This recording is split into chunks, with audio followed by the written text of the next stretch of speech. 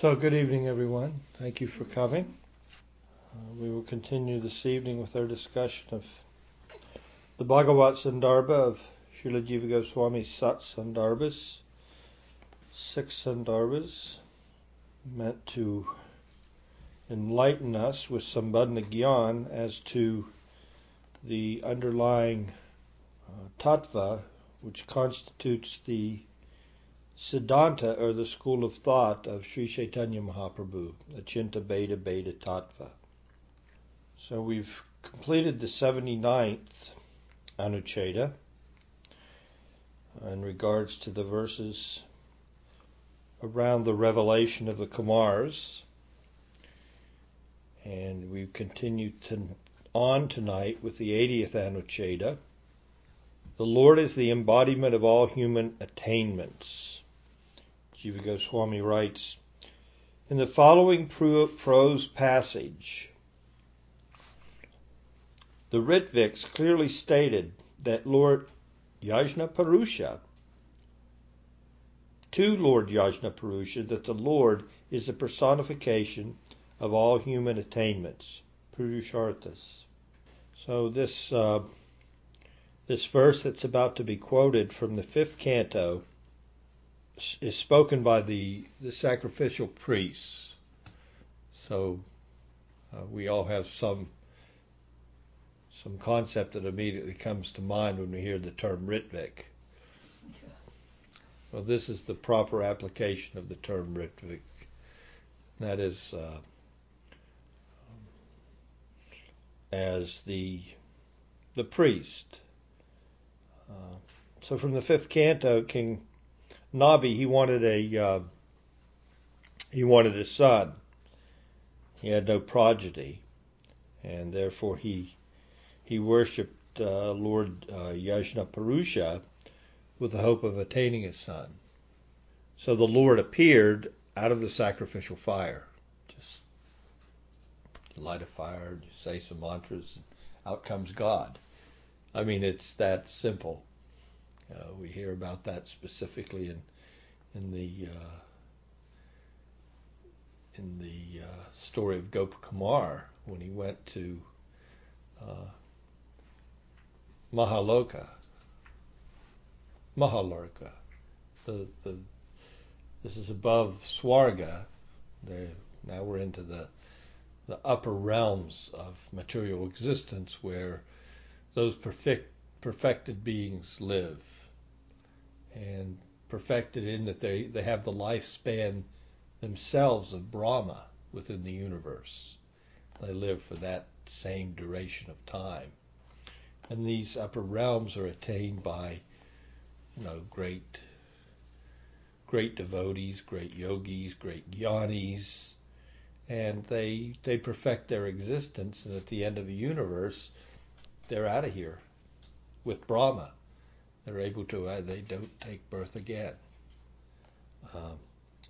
So for the whole existence, they simply are engaged in meditation or performing sacrifices, like on Maharloka. So Maharloka, they're just performing sacrifices all the time. And Gopakumar is really attracted to that because he can't get enough of God. Basically, that's the whole story of the 2nd canto of Brihat Bhagavatamrita is Gopakumar.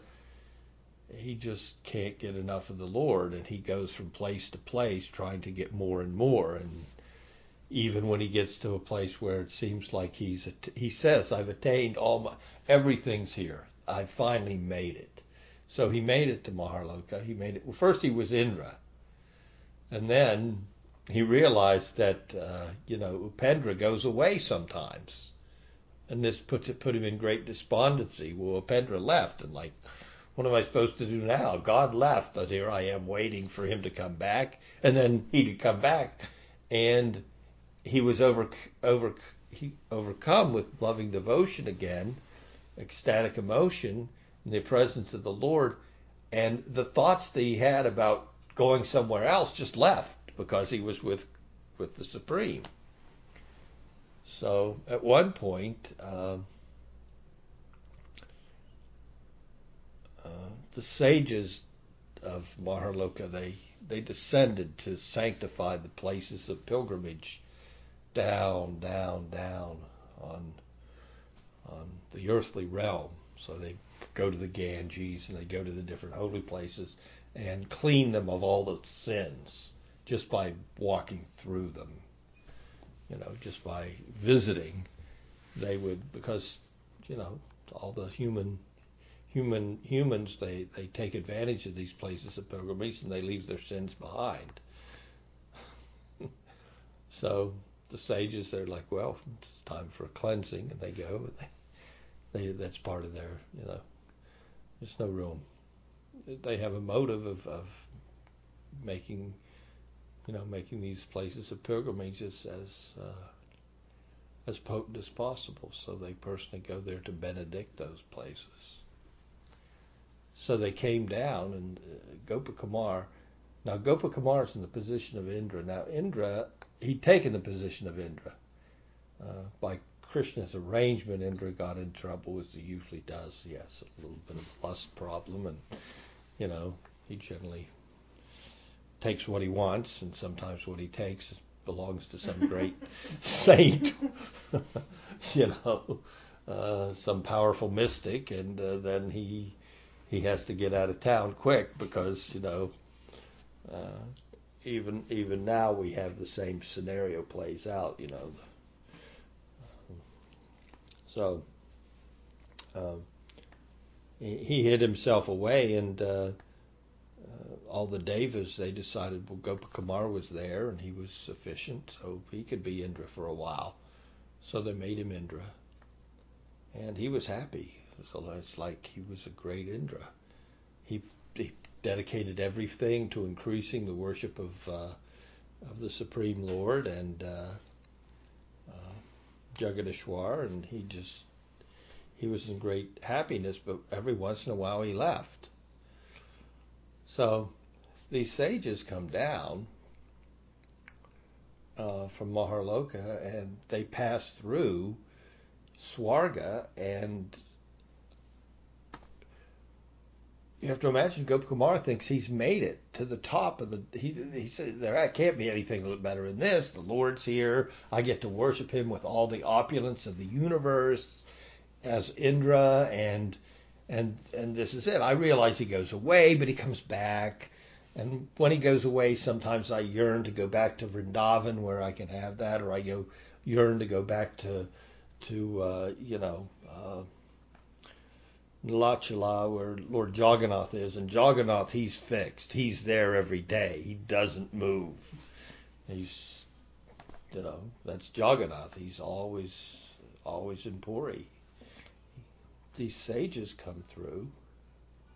He notices all the demigods stop worshiping Krishna and start worshiping these sages that are passing, and they quit. They offer them as much as respect as they were giving to God. They offer them everything as guests.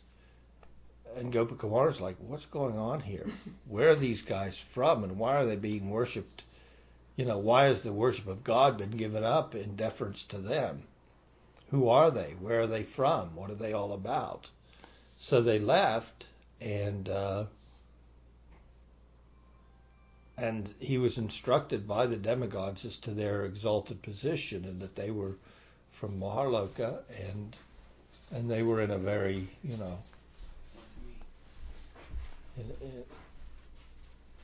a very transcendental position. So he immediately thought, well, I want to go there, because that's his nature. He wants to go where he can worship God the most. So he goes there, and there he notices this kind of an activity where they worship the Supreme Lord by performing a fire sacrifice, and the Lord of Sacrifice, Yashnapurusha, just comes out of the fire and eats everything and is congenial, and what do you want? Gives all benedictions. And then the fire goes out and he's not there, and they light another fire and they have another sacrifice. He's like really happy again. So, it's a grand situation for him. And then the end of Brahma's day comes. There's no more fire sacrifices. Now, Maharloka is at the bottom of these upper planetary systems, and it even becomes uncomfortable there from the heat of the devastation of the lower planetary systems, the 14 division of planetary systems up through the residence of the demigods.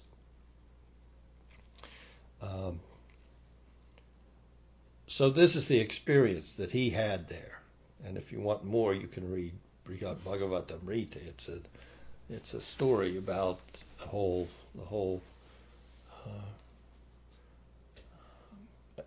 exploration of everything by Gopakumar. One interesting thing in regards to what we were just saying, you'd think that being the king of heaven, Indra, he would be fully conscious of everything within the universe, omniscient, right? So he should be aware of these upper planetary systems. But what curtailed his awareness that would normally be there for any resident, especially in Indra, of the higher planetary systems, was the fact that he was so simple, and that was held back from him for his own spiritual benefit, that the whole story plays out in such a way that he experiences these different planes of worship of the Supreme, step by step. It's not that he's aware of all of them. So that's why, even though he was in the residence and the head demigod, Indra, I mean, it doesn't get any higher than that as far as demigods go. He's the king. They all worship him. So his not knowing of those upper planetary systems is explained in that way. The mantra did not reveal that to him, his mantra. But other demigods knew. Yeah, so they could instruct him as to what, then he could hear from them. So, because he didn't desire any byproducts of devotional service, that omniscience did not come to him. He just wanted pure devotional service. So that's his characteristic. And that's why, even though he had a position like that of Indra, that quality was not required for the service, and he didn't have any desire for it, so it didn't manifest. So now we have an earthly king who's in desiring to have a son, and Srila Jiva Goswami is using this particular prayer by the priests, the Ritviks, the administrators of the sacrifice, to bring out the point that the Lord is the topmost attainment, Param Purushartha. So therefore the verse that is quoted by Jiva Goswami reads as follows: Therefore we do not perceive that even this grandiose worship serves any beneficial purpose for you. They're talking to the Supreme Lord who's just come out of the fire as Yajna Purusha. It's like, well, this fire sacrifice isn't really doing anything for you. You already have everything, so we at least know that much. It's not like you needed to be fed, and we lit a fire and we offered you all these ingredients into the fire, and now you're satisfied. You're always satisfied, is basically what they're saying. By your constitutional nature, you are at every moment, directly and indirectly, and to an abundant extent, the embodiment of the supreme goal of unlimited human pursuits. The king he has a human pursuit. He wants a son. So the goal of such a desire is the supreme. He's the one that fulfills that desire. He is the embodiment of everything that's good and everything that's wholesome and everything that's fulfilling in human society. And sometimes it's the sun that gives a man that fulfillment. Sometimes it's wealth. Sometimes it's communion with nature. Sometimes it's so many things.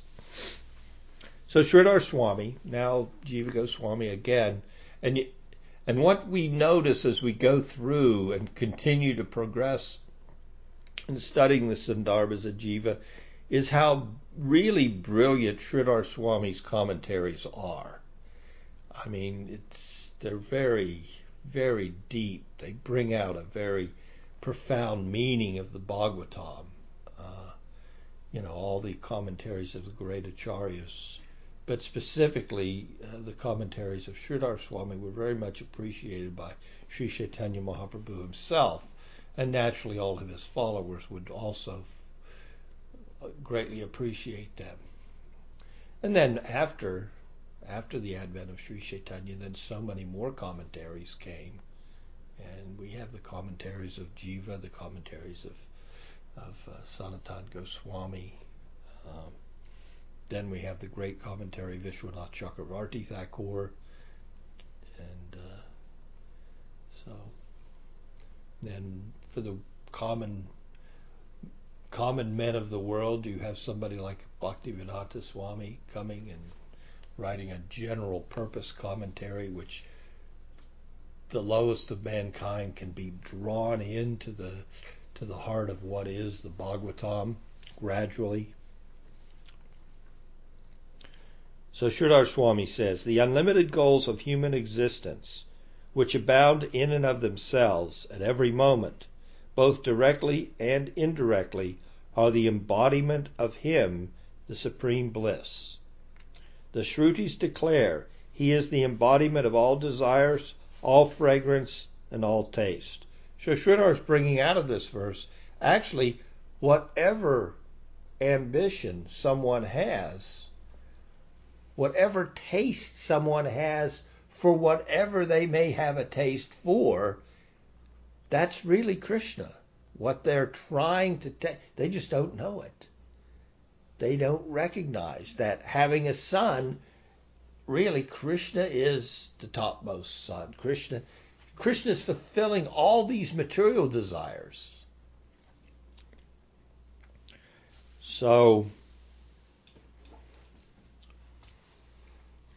Satyanarayan Das continues with his commentary, and there's some things here that I wanted to touch upon. So Jiva Goswami's just gone to some great lengths to explain to us that the Lord's form, abode, attributes, associates, actions, they're all manifestations of the Sarup Shakti.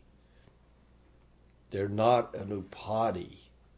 They're not an imposition either of knowledge or of the bhakti, of prem.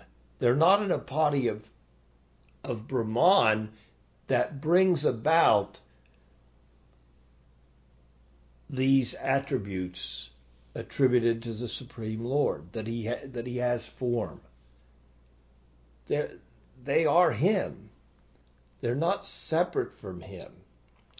Now, where we're going to go from here in the Bhagavat Sandarbha is we're going to go into deeply understanding how this Brahman, this Advaya Jnana, this non-dual substance can be seen as both Brahman and Bhagavan. And both conceptions are Jiva's going to be reconciling them even more. Not that he hasn't been working on us for how long to understand what's it mean, what's Brahman mean, and why is Bhagavan a higher conception than Brahman, but they're still the same supreme.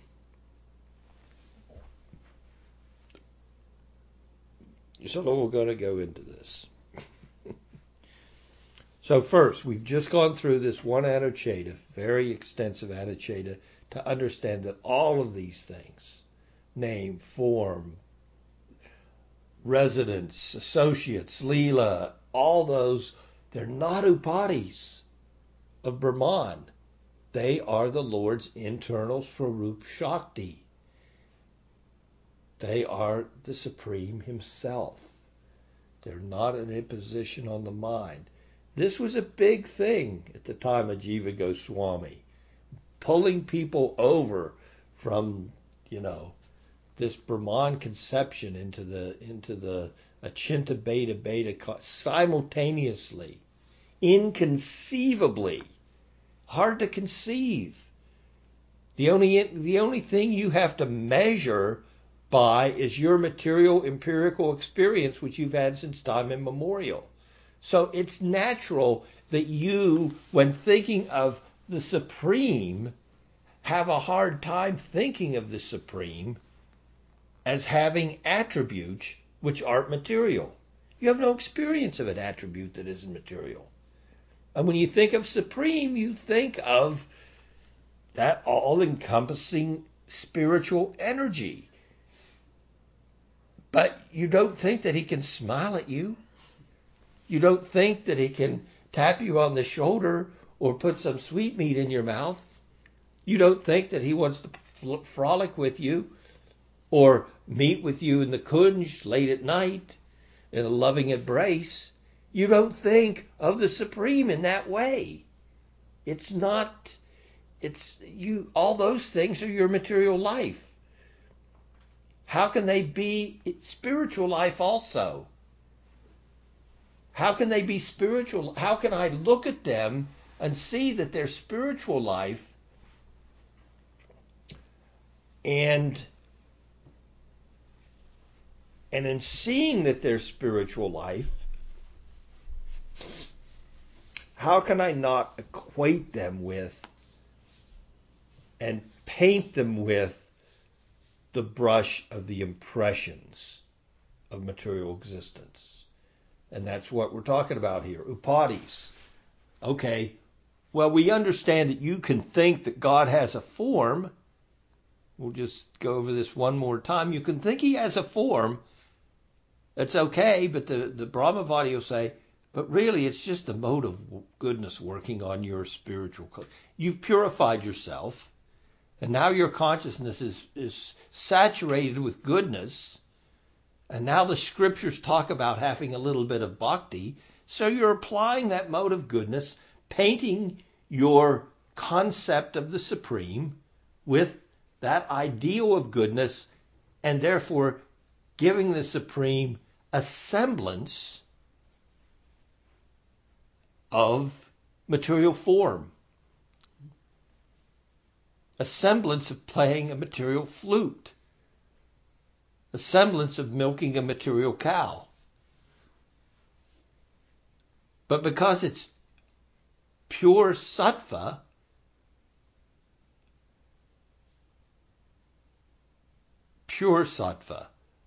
well, what do you mean pure sattva? So there Jiva had a problem with their use of that terminology. Because immediately when you start thinking of those activities and you start using the terminology sattva, then all these attributes come about when sattva is what? Influenced by rajas. Rajas is what creates sound, creates smell, creates taste, creates form. When rajas and sattva meet, then you have these creations. So now your pure sattva has to be influenced by rajas, and that's what you're saying is Bhagavan? Or you're saying that a form has manifested from your upadi of prem. You love Brahman so much that there's love in you, and that love you're thinking is a little blue boy. She was saying no to those concepts. That's not what's going on here, fellas. That's not it at all. These manifestations are part of the Swarup Shakti. They are Bhagavan. They are not something else, and they didn't come up because you thought them up or conceived them up, either from goodness or from prema.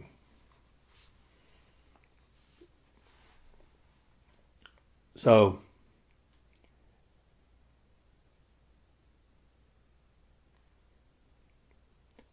now back to where we are here, and this is like a segue Anucheta section where he's going to go from the last one about the Kumars into another series of verses. But here he's making the point that the Lord has nothing to gain personally. And don't think that your worship of him is for his benefit. So he manifests out of the sacrificial fire, but he came of his own volition, due to his own merciful nature.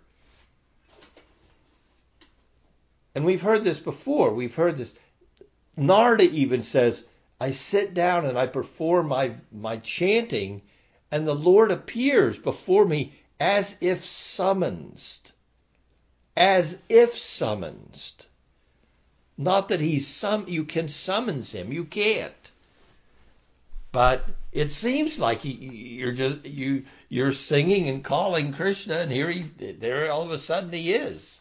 He's on the tip of my tongue. He fills my mind. I can feel him and sense him in my heart just by this chanting. So it's like he comes when I call. But don't think like that. This is what's being brought out here.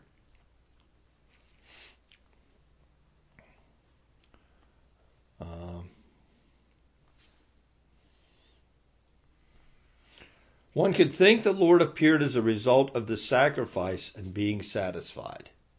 You could think like that. But the Lord had no purpose to achieve. Only the king had a purpose. They weren't performing the sacrifice for the Lord. They were performing the sacrifice to the Lord. And what did they want? They wanted to give a child to the king. The Lord appeared causelessly by his mercy. This is an important point, being independent and fully satisfied does not mean that one is indifferent, rigid, or hard-hearted. The Lord's independent, he's fully satisfied in himself, but that doesn't mean he doesn't have these other wonderful characteristics that make him appear like he comes when called. He does come when called, but he doesn't come he comes out of love. Just some other points in regards to that come from the Gita that need to be seen in proper perspective. In the 7th chapter of the Gita, Krishna says that I am the desire which is not opposed to the way of truth. Krishna says, I am desire, which is not opposed to the way of truth. There are desires that are opposed to truth, meaning they're opposed to proper conduct, to the reality of a wholesome situation.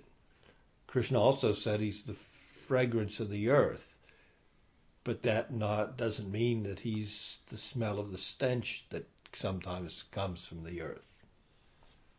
So we have to see what he's referring to when he explains that All these things are coming of his nature. But that doesn't mean that he is all those things as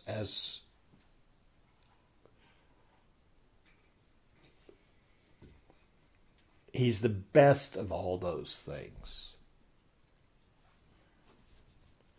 Doesn't mean that he's not those other things. They're not, but it means that when he equates himself with the things of the world, in speaking to Arjuna in the Gita, he's speaking about a way that you can relate those qualities, those excellent qualities of his external potency to his being. Everything directly related to him is certainly transcendental, and everything that we can relate to him of material nature can make our consciousness transcendental. So now we'll go to the 81st Anucheta, which is again very long, and it's broken down into different sections as a series of verses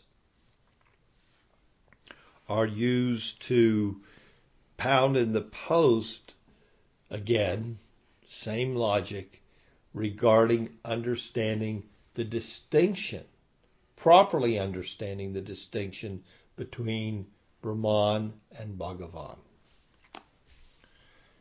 So Jiva Goswami goes on.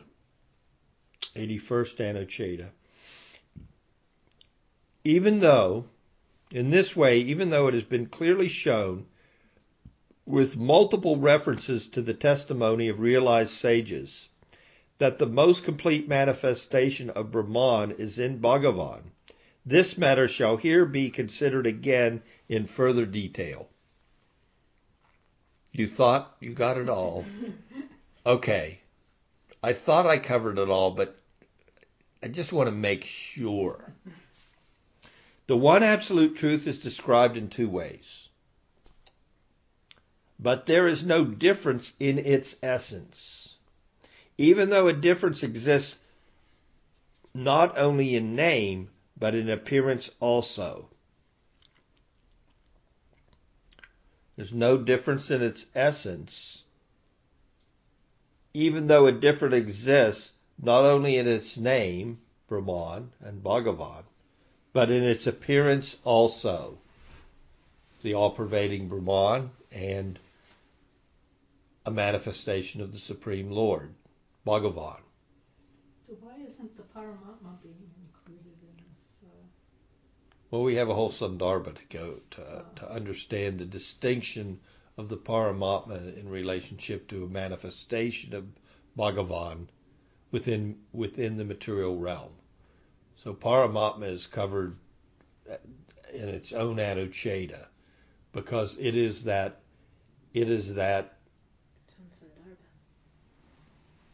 yeah, did I say yeah, the whole Sandarbha. Because it is that place where we have some familiarity with and sense of the influence of the Supreme within the realm of our existence. Essentially, Paramatma is an extension of Bhagavan. So here he's just dealing with the distinction between Brahman and Bhagavan. And when we hear Bhagavan, we know that Paramatma is included in Bhagavan. Although it has a different function, it still has the major characteristics of Bhagavan. Name, form, qualities, pastimes, as the Purusha avatars, as the Artaryami, the indwelling supersoul. However, two types of eligible seekers, according to their individual perceptual abilities, see the one absolute in these two ways and worship him accordingly. One important word here is eligible seekers. Now, we may have a tendency to think that the Brahmavadi is an uneligible seeker. We should be careful of that mentality. The Mayavadi, he's an ineligible seeker. But you can never say that, and what's going to be used here as an example is Vyasadeva, or the Kumars, or Sukadev, were uneligible seekers. These are true transcendentalists through and through. And they come to the higher revelation and they become enthralled by it. They become enthused by it. They take to it, but not all eligible seekers go from Brahman to the Bhagavan conception. Some of them are eligible and Brahman, and they're perfectly content in that conception. But if they cross the line, and in thinking that their Brahman conception is superior, or they utilize misconceptions and become offensive to the Bhagavan conception, then we call those Mayavadis. They equate the form of the Lord with his external energy. Well, God can't have a form. If he has a form, or if you think he has a form, that's fine. But in reality, he doesn't. No, in reality, he does. And you must be willing to accept that. He manifests that form, and he also is the Supreme Brahman. Now, you may be attracted to the Supreme, all well and good, but don't step on the head of the personal conception of the Supreme to attain your impersonal perfection. It will not work. So,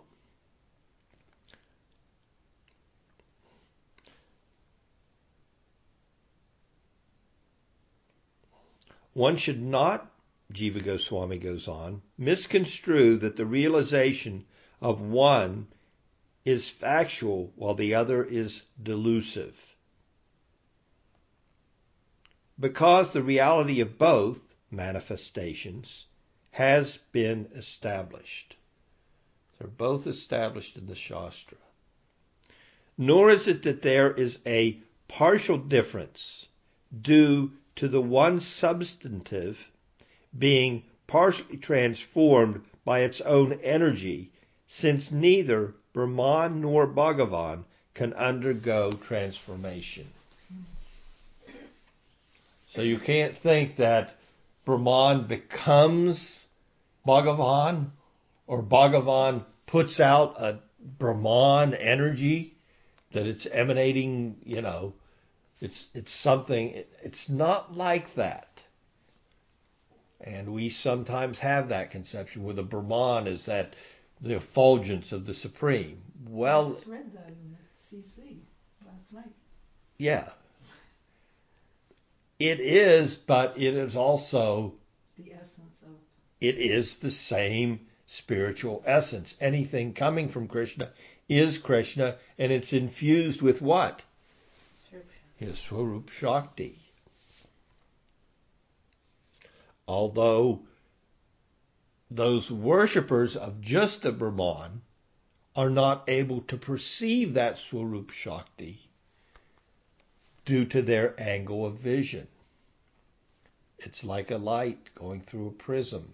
It's fully light, but it can be turned a little and it looks just one color.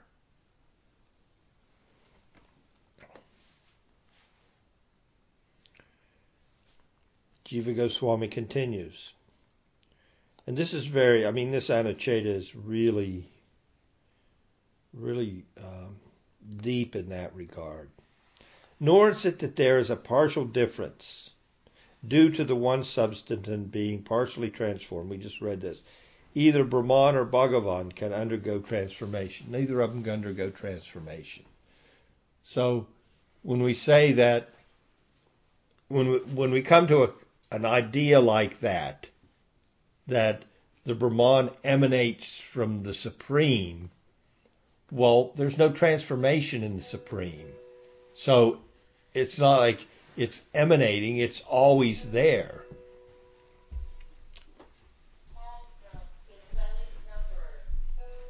Therefore, Jiva goes on, either due to the completeness or incompleteness of vision, or in the case where vision is complete, but the person does not search out a specific manifestation of the Lord, there will be a difference. And one candidate will see a partial manifestation, whereas another will see the complete, undivided manifestation. These are the two different manifestations of the one absolute. And even when we come to those people who have the conception of the Bhagavan, so we're saying, what Jiva is saying is, those people that have only the conception of Brahman have an incomplete conception. They're not seeing the full picture. They're not seeing that there can also be qualities in the Supreme, and there can be Shaktis in the Supreme that are spiritual, that aren't, so their conception is fine, it's just not as complete. And we take it a step further. Yes. And even some of the worshippers of Bhagavan, they don't have the most complete conception of Bhagavan. Some of them only see Paramatma. Some of them only see Narayan or Rama. Some of them only see Nishringa as supreme. Some of them only see Krishna as supreme. Now we kind of agree with those people. Well, we actually do agree with them totally, but that's our conception. But if we went to the, some sections and groups of the Vaishnavas, we could say that. They say, oh, yes, Krishna, he's very cute. He's very nice. But Narayan, that is God. So different ideas. So even within the personal conception, there are other conceptions of that person. And you can't say, we would say that the Krishna conception is the most complete.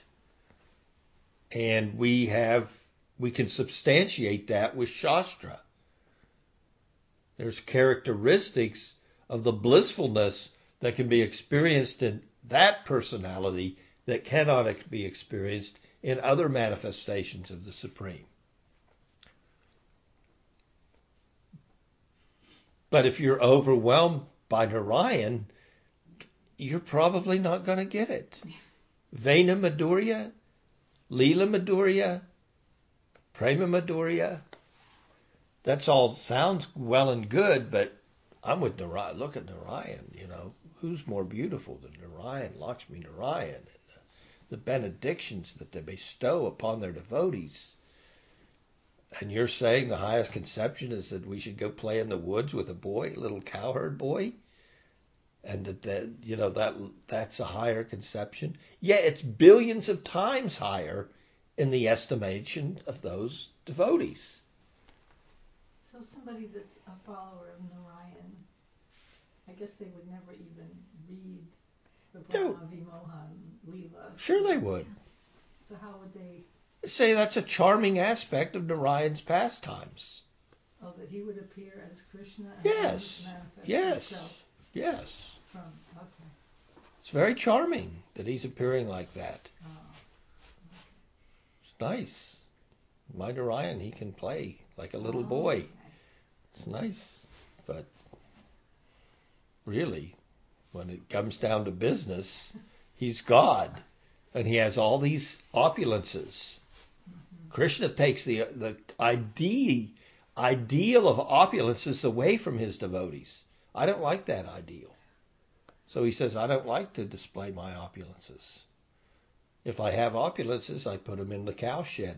I put gems around the stalls. It's an entirely different way of showing his opulence. This being the case, what's being the case? The case that they both have a vision of the supreme. This being the case, when the substantive, the supreme, appears without attributes, that vision is incomplete. I mean, Jiva's just coming right out. This is for the time that he's speaking and the audience he's addressing. These are very substantial statements he's making in his Sandarbhas. These are earth-shattering to the majority of the transcendentalists of his day. Of course, Lord Chaitanya's just enacted his pastime, so he's feeling a lot of empowerment himself to be able to write this. Just like Bhaktivedanta Swami, our spiritual master, when he said, Krishna was dictating this to me. I was writing this Bhagavatam commentary for the Western mindset. And Krishna was telling me how to write it and what to write.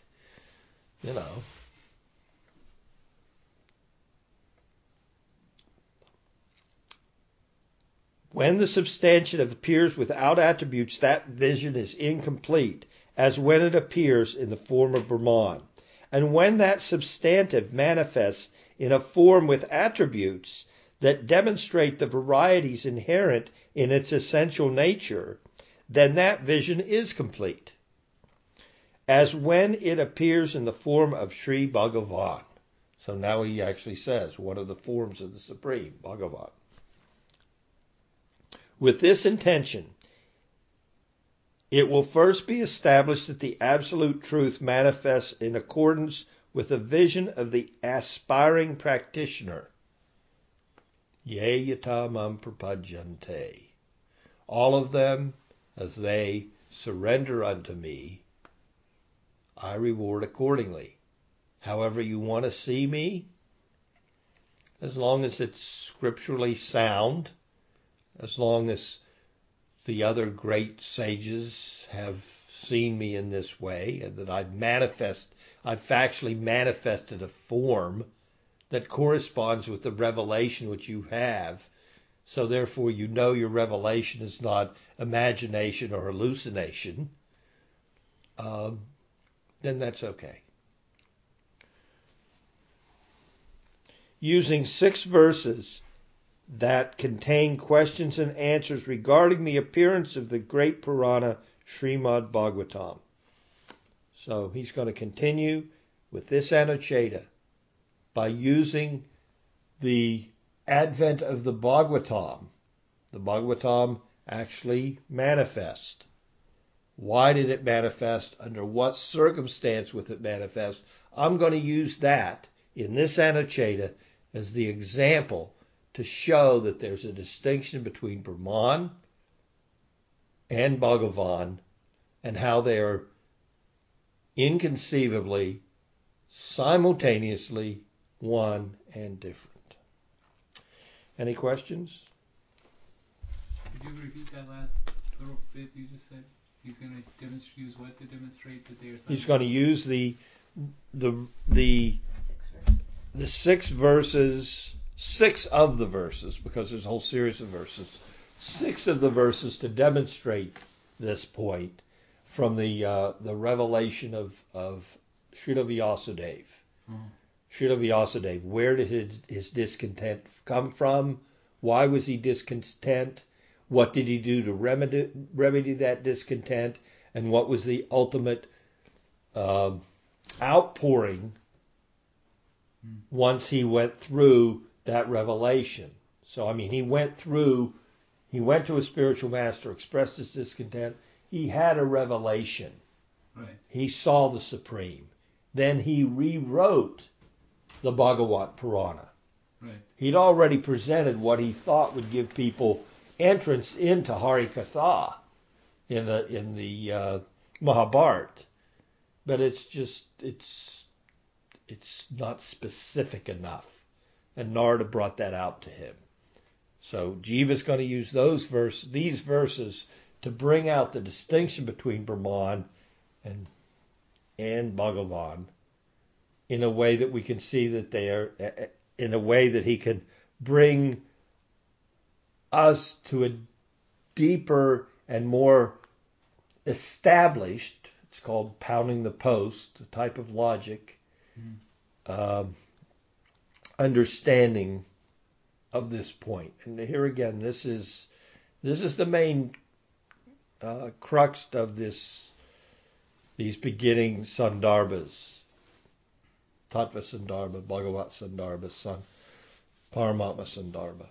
These Sandarbhas are meant to establish us in understanding and fully appreciating Achinta Bheda Bheda Tattva.